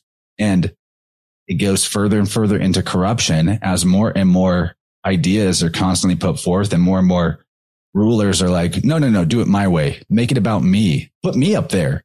I'm in the constellations now. And so on a thought form level, this is where it gets a little further into the mystic and the woo and the conjectural, but thoughts are things. You know, thought forms have an existence to a degree. They have an energetic component. I know this from working in people's biofields that their thought forms actually create structures in their energy field. And if that's the case in the micro, makes sense that it could be the case in the macro. So if we lose the meaning of the Lumashi as allegory, take it literally, believe there's actually a Hercules, there's actually a Zeus, whatever the case may be. And on a certain level, innately, we also know, or from the symbolic or archetypal level, that the Hercules is actually the sun, that the Buddha is actually the sun, that the Bacchus is actually the sun. Have we created through this idolatry a type of sun demon? Because I think that's possible. I think even the idea of the demiurge as like the artificer that is controlling our realm and running the matrix and loosing us, there could be an element of that could kind of be true in the sense of all the idolatry thrown at the sun and characters who actually represented the sun maybe is making an energetic structure or form. And I was going to say something like that earlier about like, could it be manifesting just because of people believing it to be true? Yeah. And in this way of looking at it, the matrix isn't the world we're in. Reality is reality, right? A tree is not called a tree. It is what it is. A deer is not called Jeff. You're not called Sharon by nature. It's just what we call it. I mean, even in other languages, they don't even say my name is. They don't put the I am into the relationship of being this noun. Yeah. Nouns aren't real. Nouns are fiction. Instead, they say I am called this, which makes way more sense. Yes. Or like instead of saying I am sad, they say I have sadness. Yeah. Right. They don't identify with it. And that's a way more powerful use of language. So to like maybe round out this huge rant that I've been on, and like put this possibility forward, this conjecture forward is that the astral realm, right? The astro logos, the writing in the stars, the mythology, and all the collective human energy, and in many cases, idolatry directed at these mythologies could potentially create a metaverse of sorts where through language and through our belief and our idolatry, humanity has created actual thought forms in the psychic realm. They actually influence the way that we perceive reality. And like Baudrillard talks about, hyperreality being that it makes the real world feel less real in the ways in which it doesn't conform to the hyperreality that we've overlaid on top of it.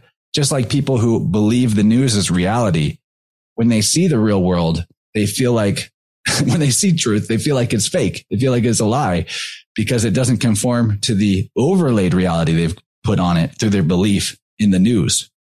You can tell it's real because it looks so fake. Yeah. So the astral realm could very well be like an actual layer of psychic space that overlays our perception and is similar to the metaverse in a way, because people even go to the astral realm in meditation and they even meet beings like Buddha or, whoever, right? Yeah.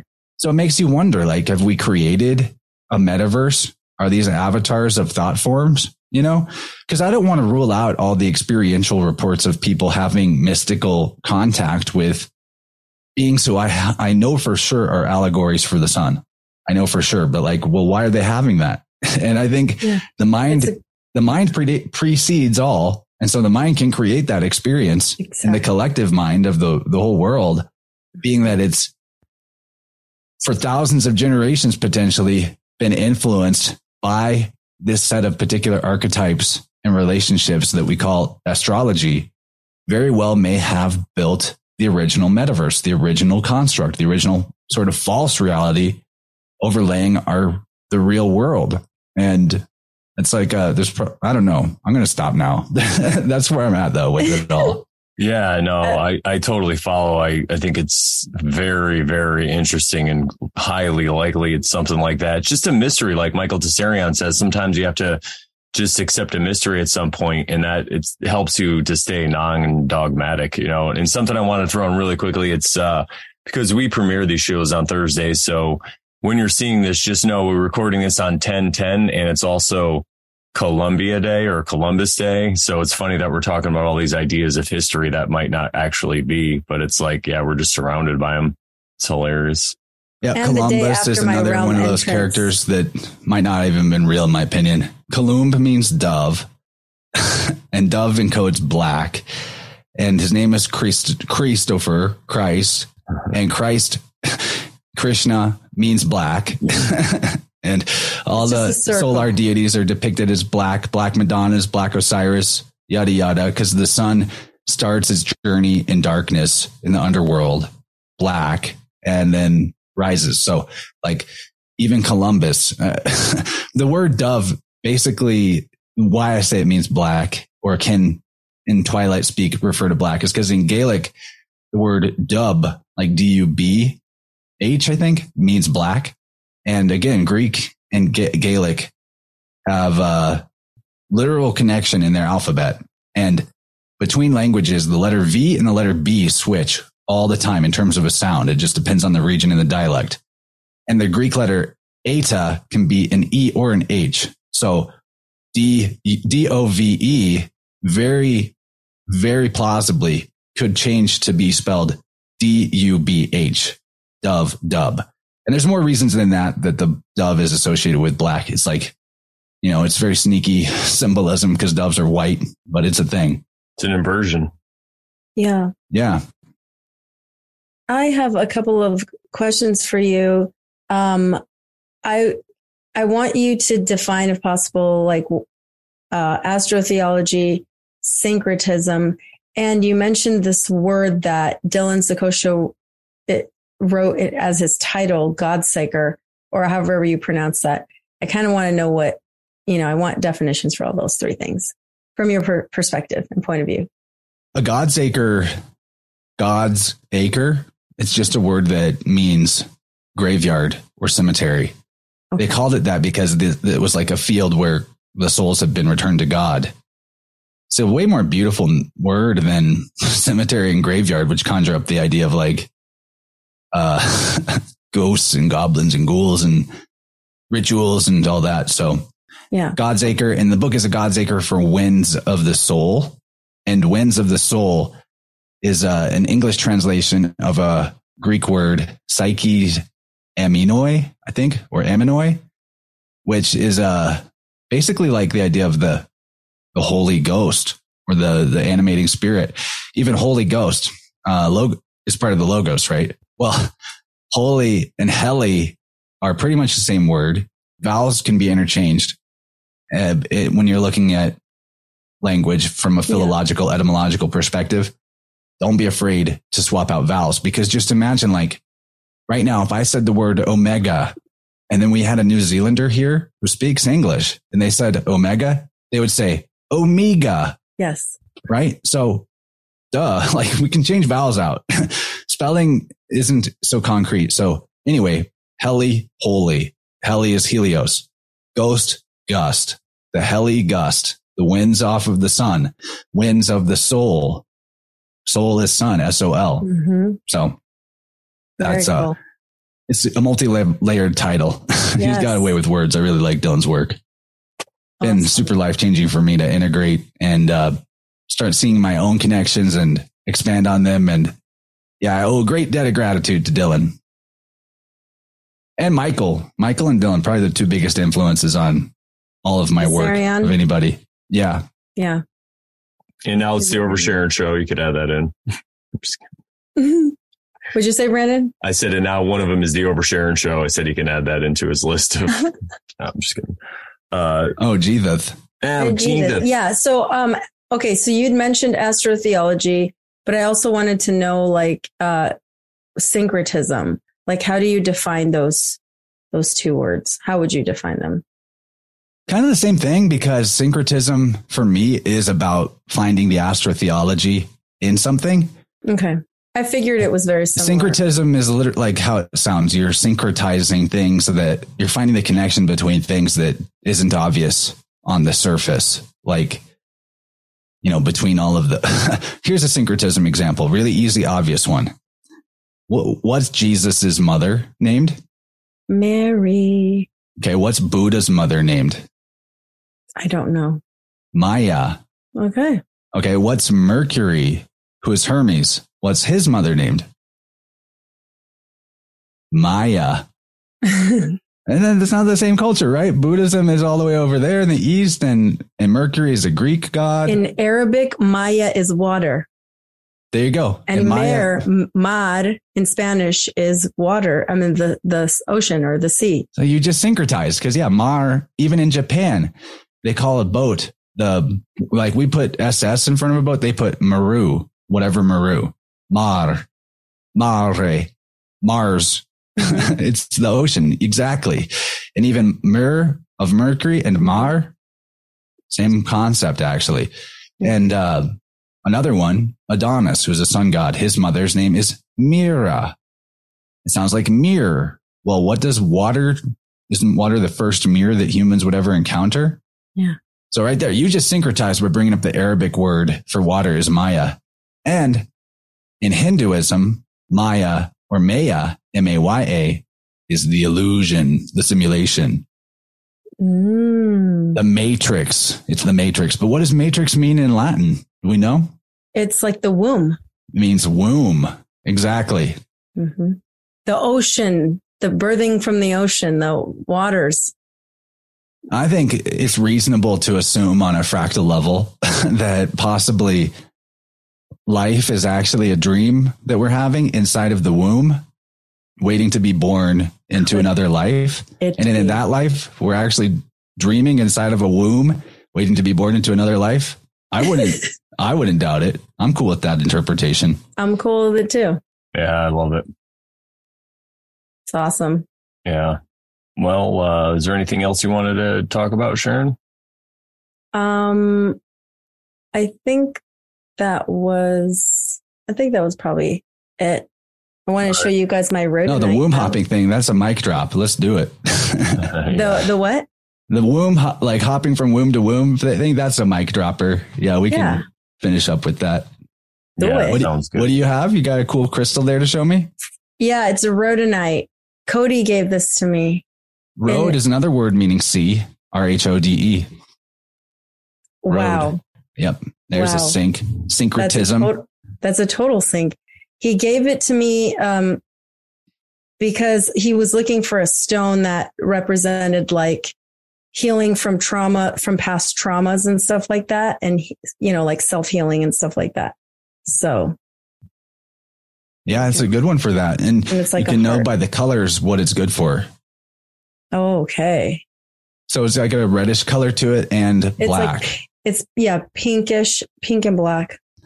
So it's going to help you draw in to your awareness and thus your healing capacity, things that are on the darker spectrum, the heavier spectrum, in the red range, which is your root. And root is where trauma and fear come from, but it's also your energy source in a big way. So yeah, you can, if people are curious about crystals and like what they mean, you can get a good guess on it if you have a conception of what the chakra colors represent. And then, and that's amazing because that there seems to be something to that, but it makes you wonder, like back to the whole astral logos, astral realm, Tower of Babel being a simulation or a metaverse, putting that idea forward. It's not necessarily that it's bad that it's like that, but maybe it would be way more helpful to us if we knew that that's what it was like. Because in the same way, a language in a structure, however limiting it might be, whatever problems and confusion it might cause, it's also a system you can work within where we can understand each other. And like Western music theory, which I covered last night, we had a lot of criticism about it as a system. But on the other hand, people can read music who can read music in one country and in another country and from history to now. And like, within that system, there's a lot of freedom to express and it can be understood and consistent within itself. So, and useful. Yeah. So I see, like, even with the biofield tuning stuff I do, I see it as a language, and that language is imaginary. So, the 7 chakras, that's this type of energy or emotion lives in this area of the field around your body. That could all just be a language and not literal. It could all be imaginary, right? But through using it with the intention of as a language, you can get in and talk to your body. Your body's like, okay, this is the language. Okay, so I'm going to put this feeling over here. So when you run into it, you know that this is what I'm trying to tell you, right? So we don't have to even accept it as like dogmatically true. Even stuff like the chakras or biofield tuning, to use it effectively as a language. And I think probably better to do it that way rather than be stuck on like, this is the way, this is the system. Yeah. Many paths up to the same mountaintop, basically. Yes. Many ways to communicate yourself. Well, Chance, thank you so much for coming on. This has been a really, really fun time. I had a blast, and I know Sharon's over the moon right now. Yes. She went to the moon. Yeah, we were very excited about this interview. And why don't you tell everybody once again where they can find you? Yeah, InnerversePodcast.com or Innerverse Podcast on YouTube or Rockfen. I'm on Patreon. I'm on BitChute. I'm on Odyssey. Just look up Innerverse. You should find it. And there's a lot more gravy there than even in this talk because, we go deep. We go really deep. Yeah, that's what I definitely admire about you. And everybody, if you want to find us, you can go to morelawsmoreproblems.com. It's my website. Click on the Over Sharon tab. We have all the ways you can watch us on YouTube. You can watch us on Telegram. You can listen on Telegram. And we also, exactly, gravy. And we're also on Podbean, which means we're on Apple Music and Spotify and all the fun places. You can find the RSS feed and everything right there in the podcasts. And we're re-releasing our old episodes because even though we have this weird numbering system, which I don't know who's responsible for, probably me, we are only like in the 30s, but we've done this for a year because we used to do 1.1 and whatever. We even did episode 0. So if you want to go back and listen to those, they're backdated.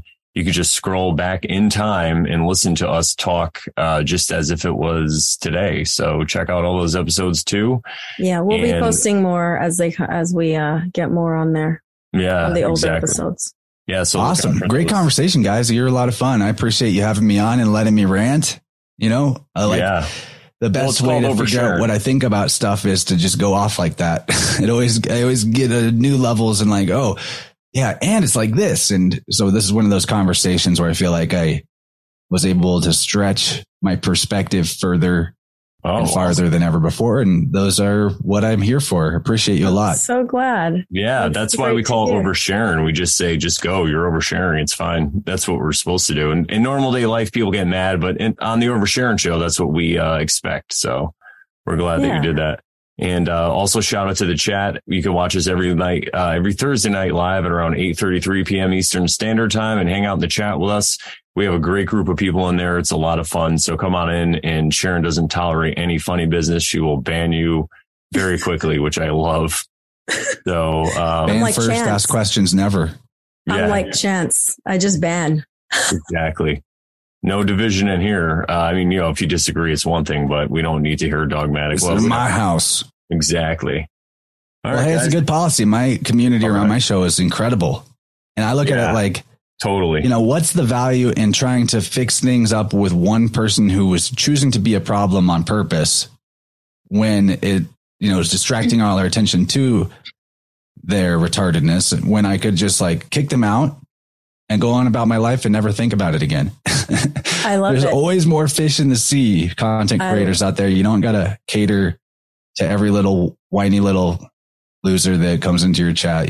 Let them get the message by not being allowed to chat anymore. And then maybe that's probably more helpful to them in terms of them understanding why was this boundary set? And if they want to just feel victimized, that's their problem, but you never have to think about it again.